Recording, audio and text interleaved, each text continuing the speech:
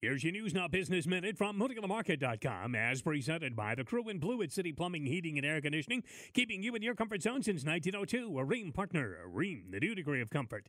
The overwhelming growth and popularity of providing student scholarships through the Berrien Community Foundation has resulted in a record-setting year, with nearly $300,000 headed to deserving students from every corner of the region for the 2021-2022 school year. You can see all of the winners and the scholarships they've won at MoodyOnTheMarket.com.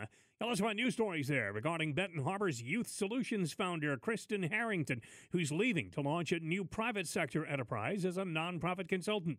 The Box Factor for the Arts in St. Joe is inviting photographers to enter a reshoot photo show for all ages. And the Berrien County Sheriff's Office will reopen the records lobbies next week, ending appointment-only protocol that had been in place. When you want to know Southwest Michigan's business, dial it up at MoodyOnTheMarket.com.